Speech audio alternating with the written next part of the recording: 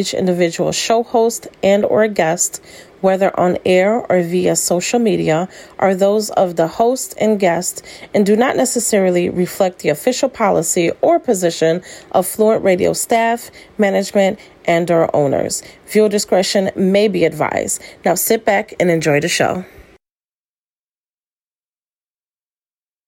Ladies and gentlemen, now tuned into the greatest.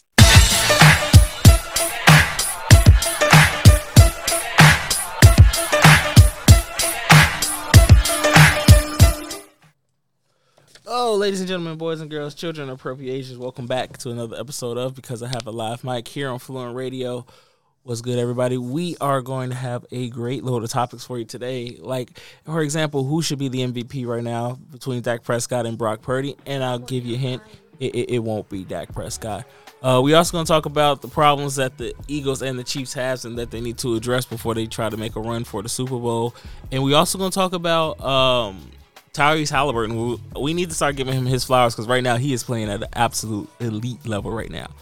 But we also need to start off with this. So, of course, you know, the big story right now in the sports world is the controversy behind Alabama getting into the college football playoffs over a team like Florida State who did win their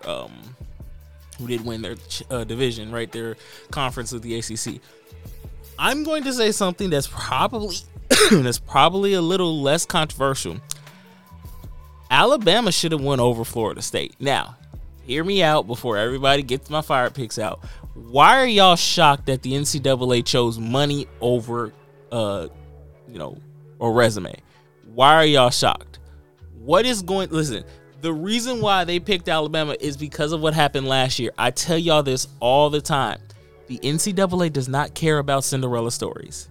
They love to put it out there. They love to do it. The main focus is, if you look at the college basketball March Madness, they love to tell you about the Cinderella story. Oh, they love it, right? I think it was I want to say like a few years ago with Florida Gulf Coast when they got to like the Elite Eight, right? Like they were, the Cinderella story. Everybody loved to talk about them. They always was up there and, is this the year that a Cinderella team wins it all? No, it wasn't. It was the same team that always wins it is, right? Cinderella teams in the NCAA are great stories, but they hate them when they actually come time to play. Last year, when TCU went up against Georgia and they got smoked by like 55 points, right? They lost 65 to 7. They got blown out on national TV, and the ratings for it were terrible, right? The ratings for that game was complete dog. They were terrible. NCAA said never again are we going to let Florida, a team like TCU, win, right? And Florida State, unfortunately, got the wrong. Now, again, I am a Miami fan. I am a Hurricane. I ain't ever going to really defend Florida State. Should they have been in there? Of course they should have been in there. They're an undefeated team in a Power 5 conference that won their division, right? They won the ACC. They didn't do it convincingly, but they won the ACC, right? By all means, they should be in there. They have the exact same wins against Alabama. They have the exact same wins that Alabama has against ranked teams, which is 3, right? They played basically the exact same teams, right? They both beat LSU. They both have wins over, ranked teams like Duke. Alabama has wins over Tennessee. I know Tennessee being ranked is whatever. They both have wins over, good quality opponents. The problem is Alabama is a better story to tell in the NCAA playoffs, right? Like they're a better story to right? Alabama's the first time in a long time they're the underdog, right? Not too many people think they're going to win. They're the 4th seed. They got to go against Big Bad Michigan. Jim Harbaugh is back from his, suspension from, stealing signs because, ironically enough, the only time he started winning is when he started stealing, allegedly stealing signs from other people. But, it is what it is. But, yeah, when you look at it, Alabama should have deserved to be in there because it tells a better story. It's a better story for people to pitch than, well, Florida State could run the table, but without Jordan Travis there, they're probably not going to do anything, right? Like they barely beat a Louisville team, right? Like they're combined. Each of their games where they beat somebody, where they beat their last 3 games since Jordan Travis was out, they have won by 16 points. Like literally, like each game has been 16, 16, 16, right? So they have not looked like the same Florida State team they have early on in the year. And it sucks for them, right? Jordan Travis has been an amazing talent. He goes down with a broken leg.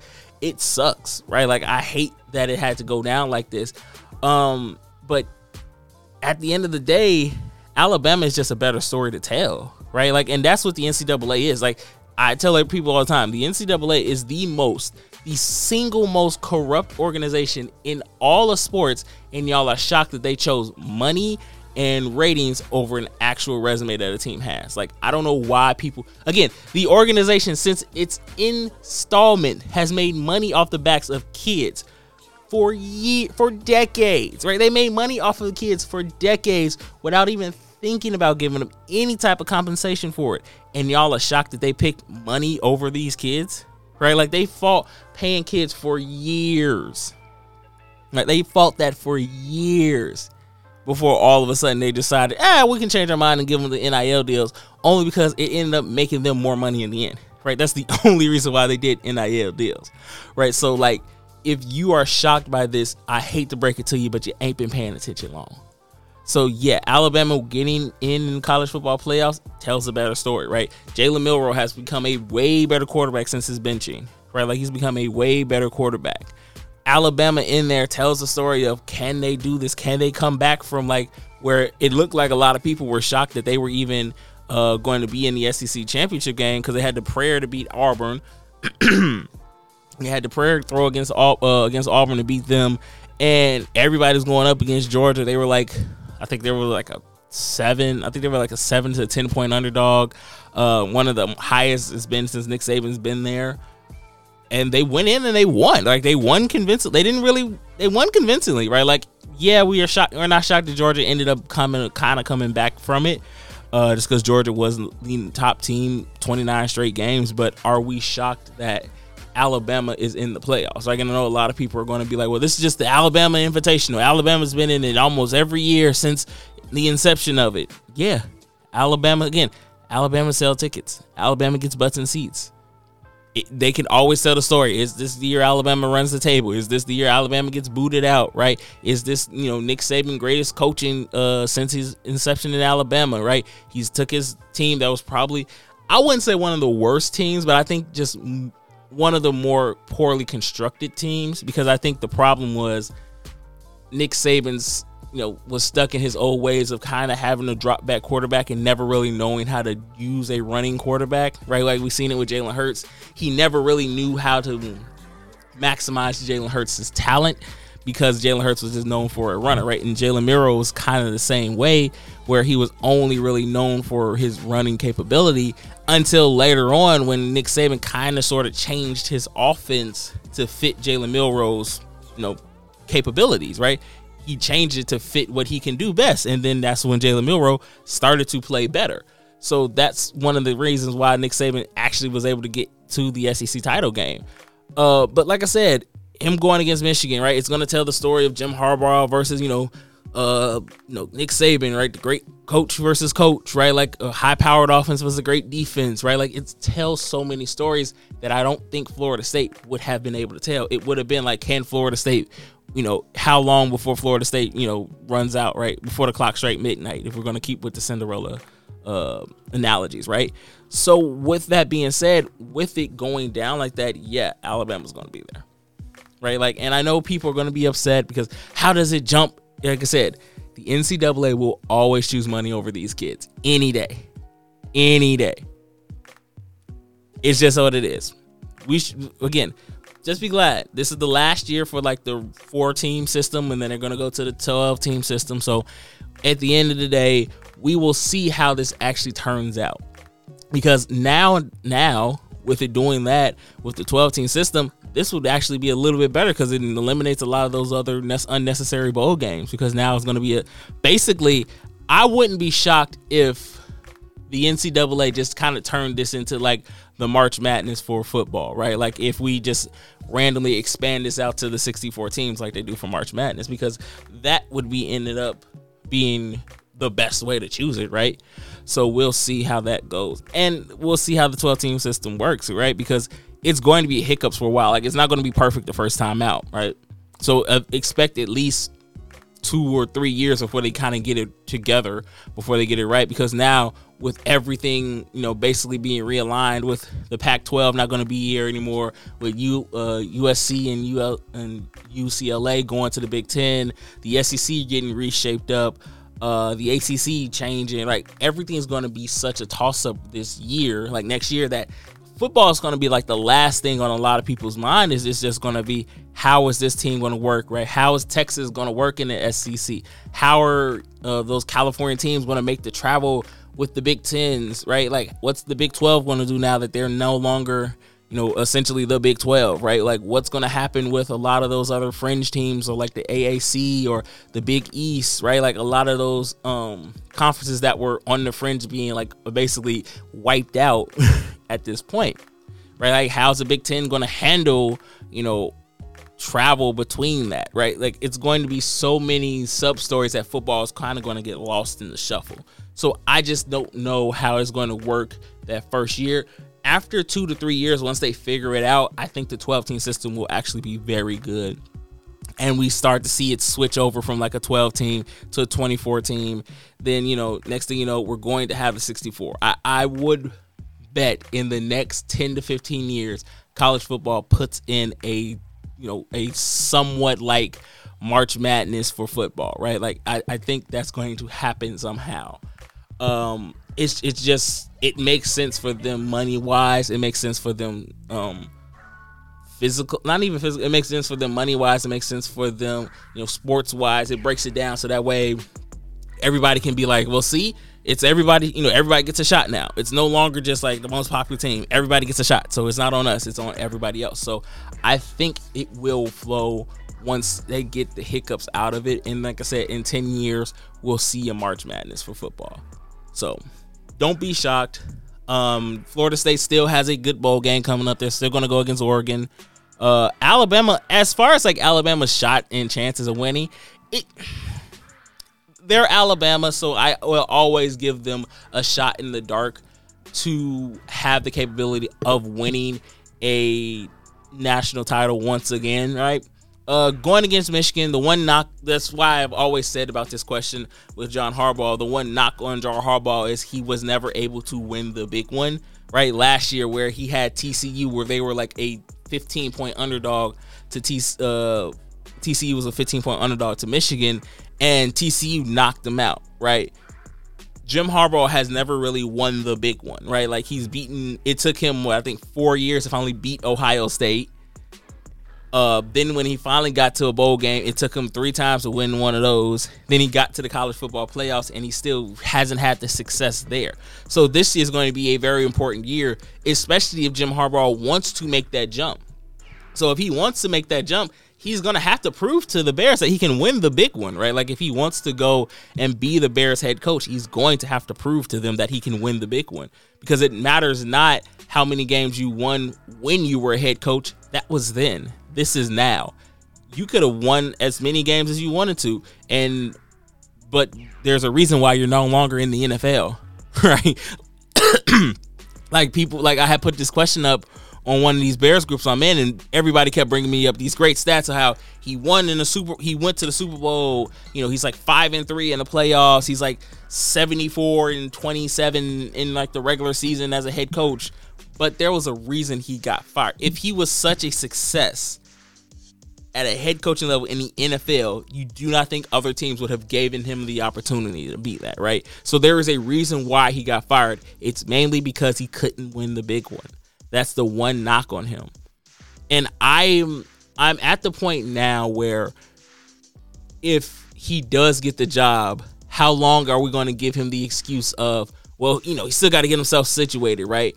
Because I think the key thing is, I think if he gets this Bears job, he's going to be expected to win automatically, and it's not going to be like that. Even if Justin Fields stays, even if they go get Caleb Williams, if they get Marvin Harrison Jr., they can get anybody, right?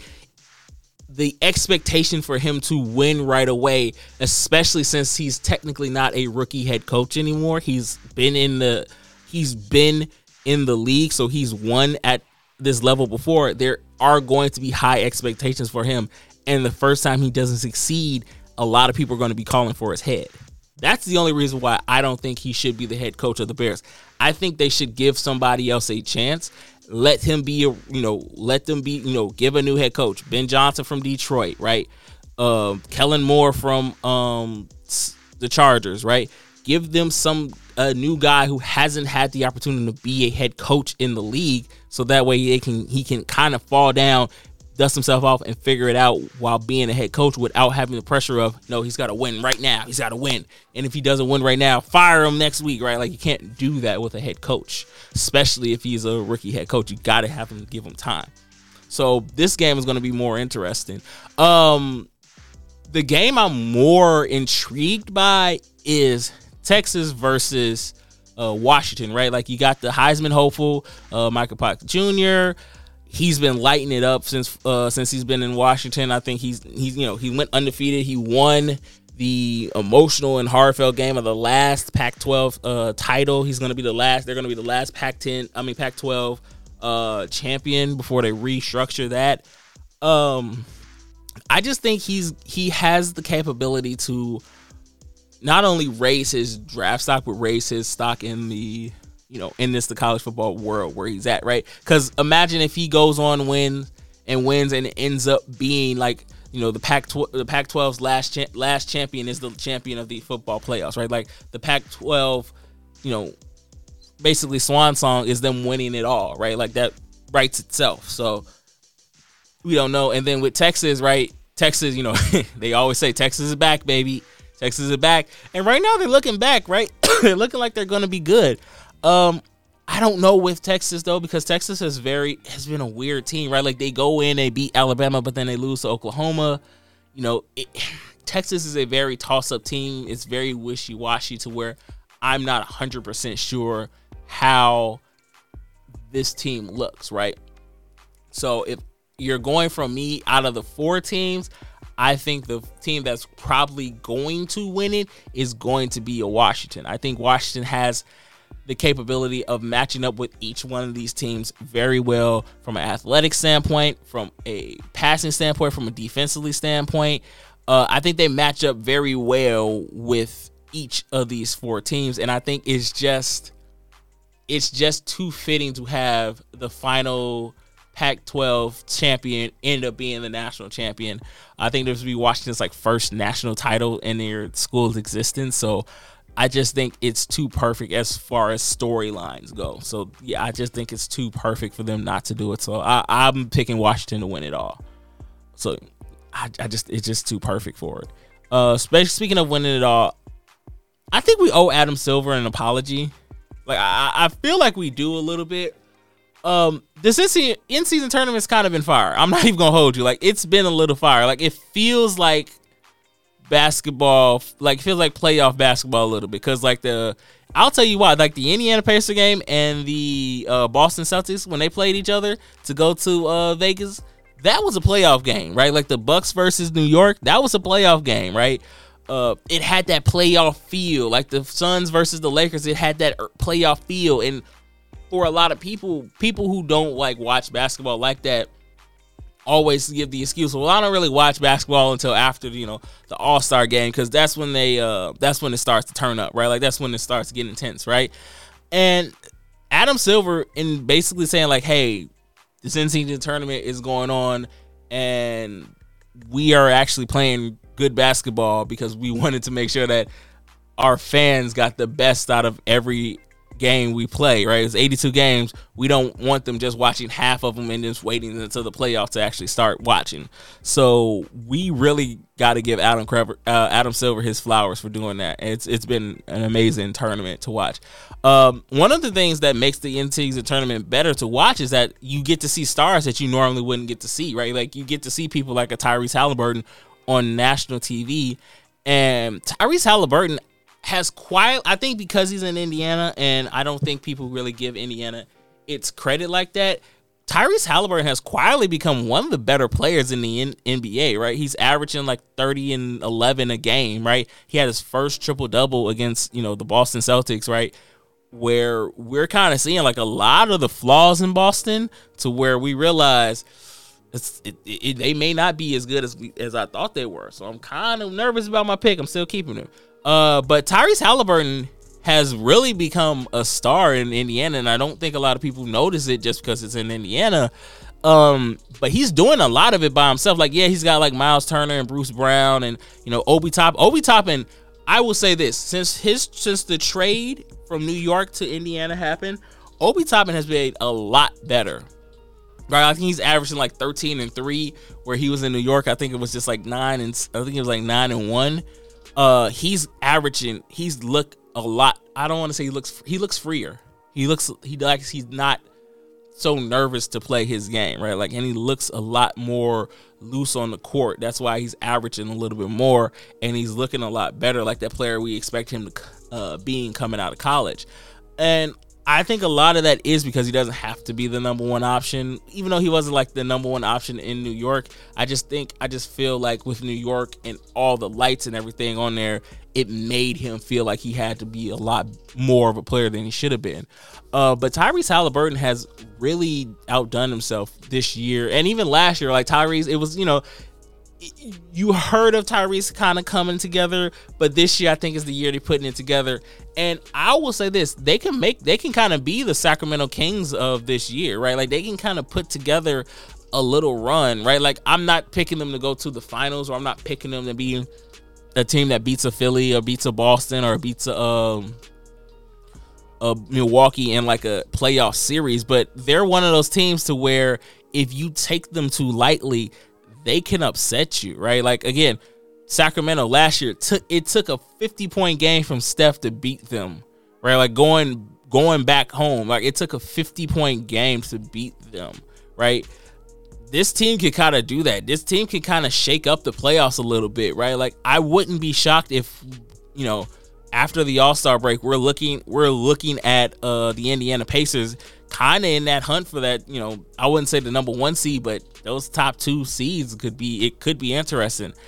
I wouldn't be shocked if the Indiana Pacers are number 3 behind maybe Milwaukee and maybe even a Boston, right? Like, I think Philly has the pieces together. I think they're playing a lot better since the James Harden trade. Tyrese Maxey has kind of come together in his own thing. I just think they could be one of those teams to where if Philly slips up too much, Indy can kind of take it over and kind of end up being that third seed to where they have a little bit of an easier run in the playoffs to kind of get to maybe even the second round, you know, maybe even threaten to go to like the Eastern Conference Finals. I think they need some help. I think defensively they're still lackluster. I think they don't really have a defensive presence there. Maybe they make a trade. Trying to get a defensive stopper there, because they really don't have anybody there. Like, they have like Miles Turner, but he's never been known for like his defensive presence. And that team is young, so they don't really have anybody there that kind of tells them how to lock in. Maybe they get a trade for a veteran. Maybe they sign a veteran in the offseason to kind of help them lock in, to kind of push them over that hump. But if they can kind of get, like I said, they get a defensive stopper, maybe even, they don't really even need another scorer because Buddy Hield is there, and he's one of those guys that will pop off with like a 17-point night, right? And if he can do that and kind of take some of the pressure off of Halliburton, he gives you that 17, 20 points a game randomly. You know, Halliburton can give you that 27. So we don't know. This team could be very good, and I think Indy is suffering from I don't want to say Indy is kind of suffering from what like the Trailblazers kind of suffer from years of time, where they have been really good, but because they're not really in like a market that knows how to like market them, so to speak. They're not in like a market for a big team like that. They don't know how to kind of push them forward to kind of get them on those bigger stages. And this is why I say the in-season tournament really helped them, because now a lot more eyes are getting on them, and like a lot more people are realizing, oh, this kid is something else, right? I heard the MVP chance. I don't think he's there just yet. Give it some more time. I think he will be. He's leading the NBA in assists right now at 11 a game, so he will be there. I just don't see him as the MVP level just yet, but I definitely think he will be a threat going forward in the NBA. So if you're a Boston, if you're a Milwaukee, if you're a Philadelphia, and you're not taking him seriously, they may end up slipping up and knocking you out of the playoffs. So we'll see, because like I said, he's just been fantastic. And this in-season tournament, like I said, has kind of helped give a light to a lot of other players who in other times probably wouldn't be getting that light on them. Although, you know, sometimes that light don't always work, right? LeBron, like, how you gonna throw the ball at the man's foot and get upset because you didn't get the kickball call? Like, bro, like, we all saw you did that. That game was weird too, because like, once again, it gave us a great matchup between KD and LeBron. Like, that has kind of, I don't want to say that's kind of become like one of the rivalries in the NBA, because I don't think it's so much a rivalry as it is a lot of people other like try to hop it up to be like, oh, you know, KD got his 2 back on LeBron. I'm just like, KD had to go and get, you know, go run to, you know, Golden State to win it, but it is what it is. But as far as like the controversy goes with the timeout call with LeBron and Austin Reeves, it's hard to say, because LeBron was making the gesture when he was losing the ball. He did lose the ball when they finally called the timeout. It's one of those things to where it's hard to say who was right and who was wrong in the situation, because of the fact that we'll never know. Like, LeBron's never going to be like, yeah, no, I definitely saw him lose the ball, then call the timeout, right? And the refs have been reffing this year, right? Like, in the NBA and in the NFL, like, the refs have missed, like, like, a lot of calls. Like, I don't know if this was, like, kind of the mandate from, like, the teams and, like, the NBA, and just kind of let it play out. But the refs in both of the major sports in, like, you know, American sports have been messing up on a lot of calls. Like, that was a blatant pass interference call against Marquez Valdes-Scantling in the game against Green Bay. Like, he wasn't playing the ball at all. He jumped through his back to kind of go get it. That was a blatant one. We had some other calls where it was just like, ooh, y'all getting, it's getting to the point where when people think that it's scripted or it's rigged, or, you know, people paid off the refs, to now it's kind of getting hard to kind of like debate about it, right? Like, it like one or two, like, you may have 1 or 2 big missed calls like happen in the season, right? Like 1 or 2, but like it's been like 4 in like the past 5 games, to where it was just like, if they lose and don't get to the playoffs, or if they have a losing season, or if they end up, or someone else winning because of this, it can look bad on you. So I would say the NFL, NBA needs to go back and look to see what's going on, because a lot of it's just been real bad calls. Speaking of bad calls, we have the Philly versus Dallas game coming up, and I've been hearing a lot of this recently over, you know, internet and Twitter and Facebook. I'll say this: Dak Prescott has put on a show the last 5 games. I think the last 5 games he went for like almost 600 yards. He's got like 16 touchdowns. I think like 2 interceptions, right? Like he has put on a show, right? Dak has not beaten anybody though, right? Like the teams like the last 5 games where he went on that tear, he played the Eagles, the Panthers, the Commanders, Seahawks, and the Giants, right? The Eagles are the only, you know, like the Eagles and the Seahawks are the only squad on there with a winning record. The Giants, they already beat them early on the season, like 38-0. The Seahawks, they barely got past them. The Commanders, they beat them down, and the Panthers, it's not even a point at that point, right? The Panthers are not even going to try to compete right now, right? I think the only thing the Panthers are doing are either trying to mess it up for the Bears to get that number 1 spot. So we'll see. But as far as like the MVP goes, like Dak has stepped up his game, right? Like, I will give credit where credit is due. Dak has been balling out these last 5 games. If he wins Sunday, I will say he's the MVP candidate. He has to actually beat a team with a winning record and is going into the playoffs, right? Like Seattle, we don't know how they're going to do, and the rest of the teams don't have a winning record, right? When you talk about MVP, again, it's most valuable player, and Dak is the most valuable player on the Dallas Cowboys right now. I don't think you throw another quarterback in there and they do this, right? Like, I don't think if Dak gets hurt and Trey Lance steps up, I don't think the Cowboys continue on this run that they're on right now. I think if Dak has to prove something to this next game, right? Because he almost beat the Eagles last time they played. He had a great comeback against them. Again, if he doesn't throw it short and CD gets into the end zone, this is a completely different conversation, right? I think now is the time for Dak to kind of separate himself, right? Like Dak has kind of teetered on that precipice of being in that next stage of quarterbacks, right? Like he's kind of teetered on being mentioned in the names with like Patrick Mahomes, right? He's kind of teetered with like Josh Allen, Jalen Hurts, right? Like he's kind of teetered with those greater quarterbacks, right? In that next class of quarterbacks.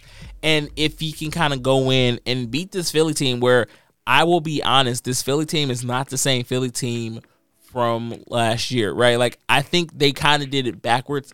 They were so worried about replacing the pressure up front, they forgot about the back end, because this back end is not the same as it was like last year, right? Like this, like yes, defensively they're not the same, right? Like yes, they're like still number one against the run, but like I said, when I did the numbers for them, like that, they were like 20th, like they were behind the Bears in passing defense, and the Bears have gotten better, and the Eagles have still gotten worse. They are not the same Eagles. Why do you think Brock Purdy was able to go crazy against them, right? But yes, this is the opportunity you have, right? Like the Eagles are down, right? Like they're going to come in breathing fire into Jerry World, and you have got to know how to manage that and beat up on them, right? If you can go in and have one of those games like you had against the Commanders, or have a game against even if you had a game like you did the Eagles last year, you threw for 300 yards against them last time. Like if you can have one of those games where it separates you and you pushes you to that next echelon of quarterbacks, yeah, you get to be the MVP, because at that point there is not a doubt in my mind that if Dallas can beat Philly and kind of go on a run, they may end up being the number one seed, right? And no one wants to go to Dallas to kind of have the road to the Super Bowl go through Dallas, right? Because the NFC is kind of wide open, right? Like, yes, San Francisco right now is like the odds-on favorite to be the number one seed after beating up Philly, like I think it was like 42-10 after beating up on them the way they did. I don't see their schedule's going to be. It's still a little hard. They still have a little. They got two more. They got a game against the Cardinals, game against the Seahawks, and one more game against the Rams. And they still have a few other games that are going to be a little bit tough. But I think with Brock going on that 3-game losing streak like he did, I think it kind of woke him up to kind of being like, I can't get comfortable, because I think the problem was he got a lot comfortable in the situations where he was just so used to throwing it out, or the defense sort of bailing him out, right? And when the defense wasn't bailing him out and they were making him throw to win the game, it wasn't the same. And now that you look at it, now that you've seen Brock Purdy play, and Brock has kind of taken that next step to being like, yo, like this is my offense, right? Like I am elevating this. Like, again, if you take Brock Purdy out of that situation, I don't think the 49ers are in the same spot. A lot of people said, like, you can plug any quarterback into that situation and they will win. I don't think so. Like, if Jimmy was still the starting quarterback, I don't think they beat Philly the way they did. I think Brock Purdy has elevated that team to where I think that they are unbeatable at certain points. Right? Like a lot of people saying like, oh no, again, it's Brock, it's Deebo Samuels, it's George Kittle, it's Christian McCaffrey, it's Brandon Ayuk, they got weapons everywhere. They got a great offensive line anchored by like Trent Williams. They got, Nick Bosa on one side. They got Chase Young on the other, Fred Warner over there. They got defensive superstars everywhere. Brock Purdy, he just so happens to be able to know. If Jimmy Garoppolo is on this team, they are not looking as dominant as they do. Like, they look like they are going to be hard to beat, and I would hate to have to go to San Francisco to play them, right? Like, if anything, I want you to come to me. I want to be able to control the tempo. I want you to have to feel the pressure at being having to come to my stadium to play. If they get that number one seed, they are a lock for the Super Bowl. Like, they are a lock in. I can't see too many teams going up there to beating them, right? We've seen Dallas try to go up there and beat them, and it didn't work, right? Like, it did not work. Like, they came all piss and vinegar, and they got pissed on by them at like 42. Yeah, it ain't gonna work like that. If, like I said, so if Dak can beat Philly, he's the odds-on favorite for the MVP. If he doesn't, then Brock Purdy, to me, is the MVP. I just don't see another player being as important to his team. Now, I know what a lot of people are going to say. Well, what about Tyreek Hill? Tyreek Hill is he's going to do things. He's going to break the record, right? He's going to have a 2,000-yard receiving year this year, right? With the extra game. If this was still a 17-game season, I don't think it happens with that extra game in there. I think it definitely happens. Now, it depends also. Miami is another case where I don't want to go to Miami because I want Miami to travel, because Miami does not travel well, right? Like, I want Miami to go to a cold state, right? If, Baltimore ends up getting the number 1 seed, that is great because I want Miami to come to me. I do not want to go to Miami and play, right? Like, because people, will always say, well, it still gets cold in Florida. It's a different cold between Florida and, Baltimore. It's a different cold between, Baltimore and Kansas City, right? That Midwestern cold is a different level of cold. Y'all come from Miami, it ain't that same thing. If you have to go to Miami and play them, it's a track meet, right? Everybody over there is fast. And now that Jalen Ramsey is back on that defense, it's over with, right? Once he gets back to like being in football shape, because he hasn't really been in football shape these past 2 games, right? Like, I remember he said he gonna have a pick 6, and then he got this interception, and he saw that offensive lineman was about to chase him down. He was like, oh, no, I ain't ready just yet. Once he gets into football shape and he gets into kind of like a rhythm, they're going to be hard to beat. If Tua doesn't get hurt, I don't see them losing too many times soon, right? Kansas City has had a problem now that I don't think it's ever needed really been addressed. But I think the problem is now that they kind of got exposed like 2 times now on national TV. One's in the Philly game on Monday night, and then this one that just happened against Green Bay. Outside of Travis Kelce, they don't really have anybody else that Patrick Mahomes trusts. There's a difference between trust and having good receivers, right? Patrick Mahomes trusts Travis Kelce to go down there and get that 7 yards when they need it. When Travis Kelce is covered, he doesn't trust Kadarius and Tony. He doesn't trust Sky Moore. He's starting to kind of sort of get that trust with Rashee Rice, but he's not really there just yet, right? He doesn't have anybody he trusts to kind of get those yards, right? Last year he had Juju, where, again, Juju has not been the same receiver since he left since he left Pittsburgh. But he knew if it came down to it, Juju could get you those yards that you needed. He doesn't have that. And this is a lot on KC, right? KC not going out and getting a number 1 receiver when they had the opportunity to do, right? Trade away your first round. You don't need, if you're Kansas City, you don't need a first round pick, because you're always going to pick last. You're always going to be at the bottom. You're always going to be at pick number 32, right? Like 32, 30, 29. You're always going to be somewhere in that range, right? It's a good place to be. That means you've had a lot of success in your season, but that also means that you don't really need that much help. And a lot of times, a lot of those receivers are gone by that time.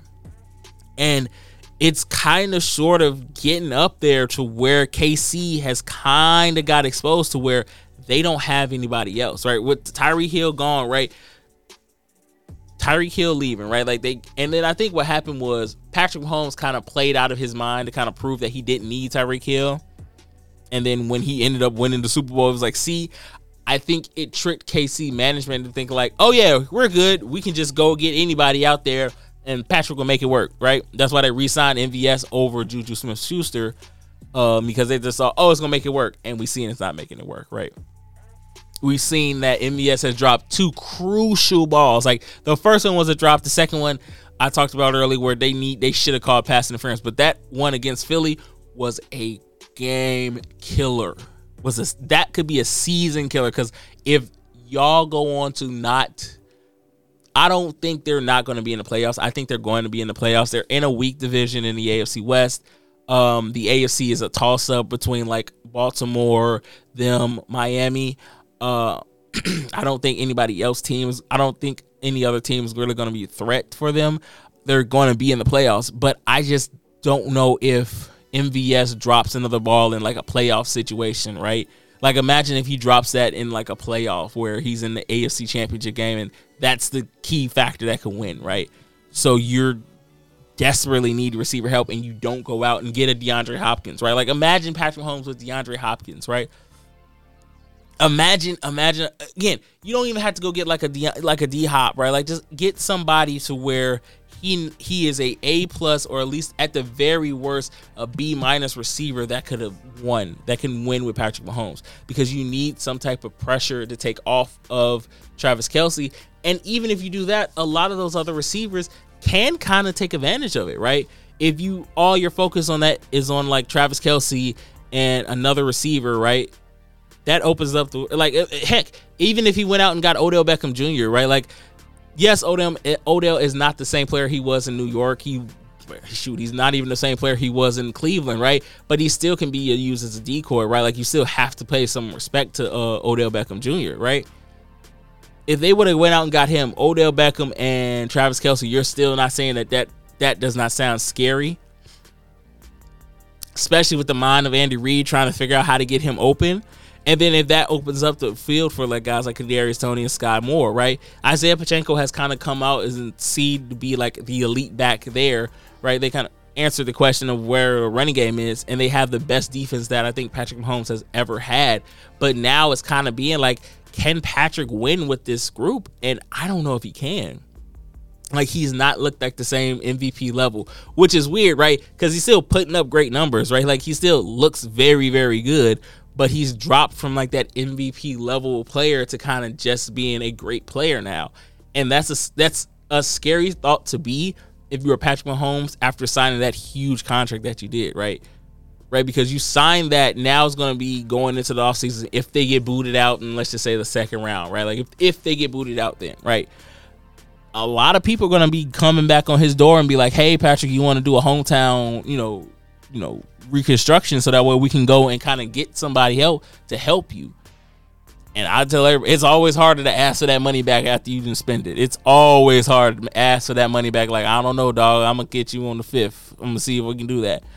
But yeah, with Patrick Mahomes, it's going to be hard with this Kansas City Chiefs offense. And I know a lot of people are going to say, well, you know, it's because Matt Nagy is over there now, not Eric Bieniemy. I don't know about fully that. I think that has an element in it, but I don't know if that's fully that either. I think Andy Reid still has the majority of the play calling. I think, you know, Matt Nagy is there, but he's not the guy that kind of has the final say in what goes on and off the field. So I wouldn't put that 100% on it. But I will say this, like I said, if they don't figure that out, this could be the first time we see the Chiefs either having to go to a playoff game or be out of it by the AFC Championship. This would be a huge deal. And that's why I said the AFC is wide open, because if you look at the top teams, you look at Baltimore, you look at Miami, you look at Jacksonville, you look at a Buffalo, right? They have a game against them, right? If Buffalo wins, that will be a telltale sign that it's time to go. That would be a telltale sign that something is terribly wrong. If Josh Allen finds a way to beat Patrick Mahomes for like the first time in his career, that would be a scary thought, because now you have to answer those questions like, can we win with this team? Can we win with the squad that we have? And if not, we really have to think about what we have to do going into the future, because again, if you're the Chiefs, you have Patrick Mahomes, so it's not like it's hard to get players to go there. The problem is you have Patrick Mahomes and you paid him a lot of money, so there's not too much money to go around. And then you go sign Chris Jones. So, like, the defense is set, right? The defense is set, but you don't have enough money to kind of go around and kind of get a top-tier player. So now you're kind of sort of hoping and praying that you land somebody in the draft where it could not work like that.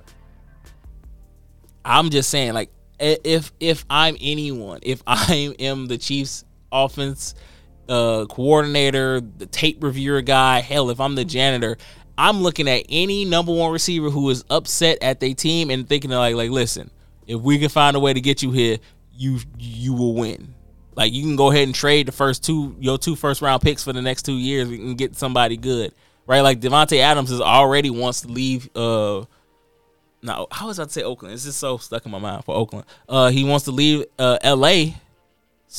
Las Vegas. So shoot, trade the Raiders 2 first-round picks and get Devontae Adams and get this over with, right? Devontae Adams and Patrick Mahomes is a deadly duo.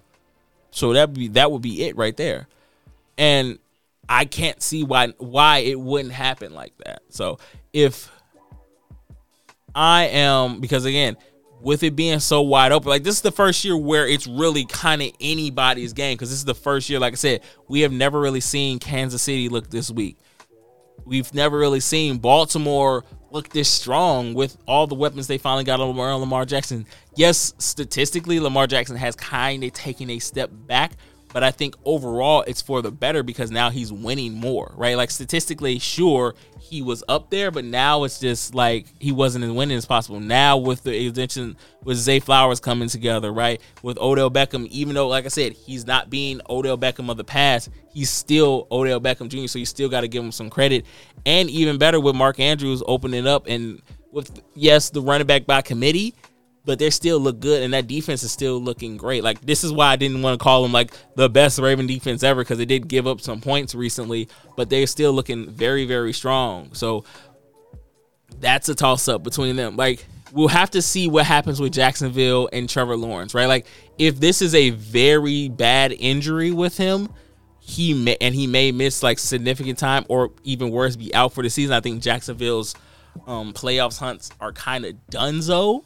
But if Trevor Lawrence can come back and play, I think Trevor Lawrence is looking better, right? Like Trevor Lawrence has become very good. I think if Jacksonville can figure out just how to get the ball more to its star players, like a Travis Etienne, like a Calvin Ridley, like even a Zay Jones and Emmanuel and the tight end, I forgot his name, Emmanuel, yeah. If they can get it to Ingram, if they can get it to him and they can kind of rely, that defense is not out of this world like it used to be. It's not Saxonville like it used to be, but it's still very, very good. So it can still compete and can still go up there, right? We'll see how that goes with them. If, like I said, it all really funds around if Trevor Lawrence isn't too badly hurt. If he's too badly hurt, it's all over with him. Same, because it's the same thing with Cincinnati, right? Like Cincinnati, yeah, Jake Browning was able to kind of lead them on this run against Jacksonville, but it took like overtime and like almost the whole game to just barely beat them, right? Like they can't rely on that completely with Jake Browning. So we don't know what Cincinnati is going to be, and with Cleveland being on its its fourth quarterback in its fourth try. We don't know what it's going to be. So it's such a toss-up right now. So with the AFC being so wide open, we don't know who's going to be. I'm still sticking with Baltimore as my pick to come out of the AFC, just because I think with everything going on, they're the most complete team. I think from top to bottom, they're the most complete. So yeah, Baltimore looks like it's going to win. And that's why I said, if Kansas City has to go on the road, which would be something they haven't done since I want to say 2017, since they lost to New England, like in Tom Brady's like kind of last playoff game. Well, not want to say last playoff game, but kind of Tom Brady's last like good year in New England, right? Like since that last time, that was the last time they had to go on the road for a playoff game, right? Like every other time they had to go through KC. So with, like I said, KC going on the road, it would be a lot different, and I think it could upset them in a way. As far as the NFC goes, it's not as wide open. There is clearly like three teams that are top tier. You have San Francisco, you have Philly, you have Dallas. Every other team there is, I don't want to say every other team there is just kind of cannon fodder for those teams, but I don't see any other team really like setting themselves apart from it, right? Dallas, we never know. We never know with Dallas going into it, right? We never know if Dallas is going to end up being, this is the year that Dallas puts it all together, right? Like I said, if Dak Prescott can find a way to beat Philly this upcoming game, they may end up being a team that may end up going to the Super Bowl. San Francisco still looks amazing. Like I said, they're the most complete team in the NFC. I don't see anybody really beating them, especially if they don't have to leave the house. If you have to go to San Francisco to play them, it's all over. And Philly is going to have to figure out that defense, right? Like defensively, like I said, that is their one Achilles heel right now.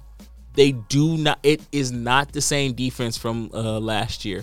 That secondary is not the same. That secondary looks terrible. And if anything has shown, again, if the San Francisco game has shown, if you can find a way to block that defensive line, again, which not too many people can do, if you can find a way to do that, you can expose that back. You can expose that back in. And if you make Philly have to kind of shoot out with you, right?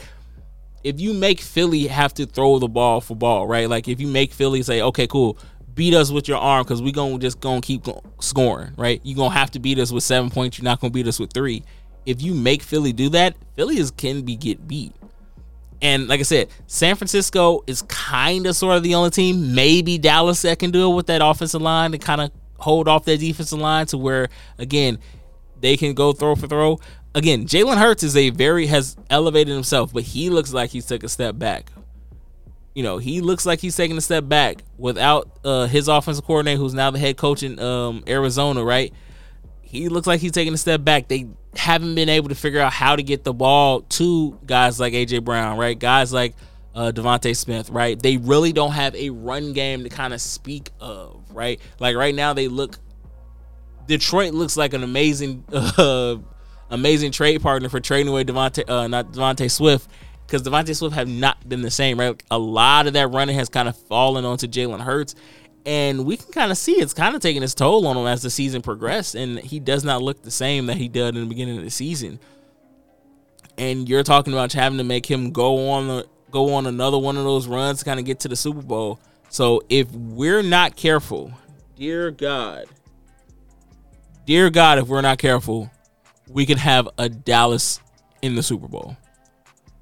I don't think the world is ready for the amount of, like, they don't even have to win, mind you. They don't have to win. Because, mind you, there are a generation of people who have been born that has not seen Dallas in the Super Bowl. Right, like just imagine that, right? Like we have seen like multiple teams be in the Super Bowl. We've seen like kingdoms fall and rise again before Dallas's last time in the Super Bowl, right? We would not be able to handle it. The world would hear Texas like literally explode if Dallas gets to the Super Bowl, because they don't even have to win it. They just have to get there. Like that's all they care about is getting back to the Super Bowl. Like Jesus, we would be in so much trouble. But no, if Philly if you make Philly throw for throw, then yeah, you can beat them. And if they're only, like I said, there are only two teams that can do that, which is San Francisco and which is Dallas. So that's why I said this game coming up is going to be very interesting, because if Dallas is able to hopscotch them and get to be the NFC champs and make Philly go to Dallas again, oh no, it's going to be over. Before I head up out of here, I do want to talk about this, since we are in talk about playoffs and we talk about NFC. NFL, come here. Come to the altar. We're going to have a conversation, because what we not finna do is have yet another bad team host a playoff game. Atlanta, I love y'all. Love y'all, Atlanta. Also kind of lay off on Keith Lee, but I love y'all, Atlanta. Y'all got to realize y'all team is bad. There's no reason why y'all should be able to host a playoff game. They're going to be only the third team to be under 500 to host a playoff game, right? Seattle did it one time when they were 7. This was back then when they were like 7-9. When they had like the worst division in football was the NFC West, and Seattle won it because someone had to win it, so they ended up hosting the playoff game. Now it ended up being one of the better games, because it ended up being like the Beastquake when that Marshawn Lynch with the run where they actually literally caused an earthquake because of the excitement. But I don't think that's going to happen in Atlanta, because Atlanta is a terrible team right now, right? The NFC South is terrible, right? Like, you guys, like, again, the coach didn't want to give his main players the ball because he hated the fact that people were upset because they had Bijan Robinson and like Kyler Pitts on like fantasy. He's like, I'm not gonna give them the ball because like they upset me because they get mad at me and tell me that I should run them some more, right? Imagine not having your best players use their football skills to win you games because people were mean to me because they told me they messed up their fantasy. Right? Like, imagine that, right? Just imagine that, right? You're willing to sacrifice winning games to prove other people wrong, right? When Jonnu Smith has more touchdowns than Kyler Pitts, right? There's something wrong, right?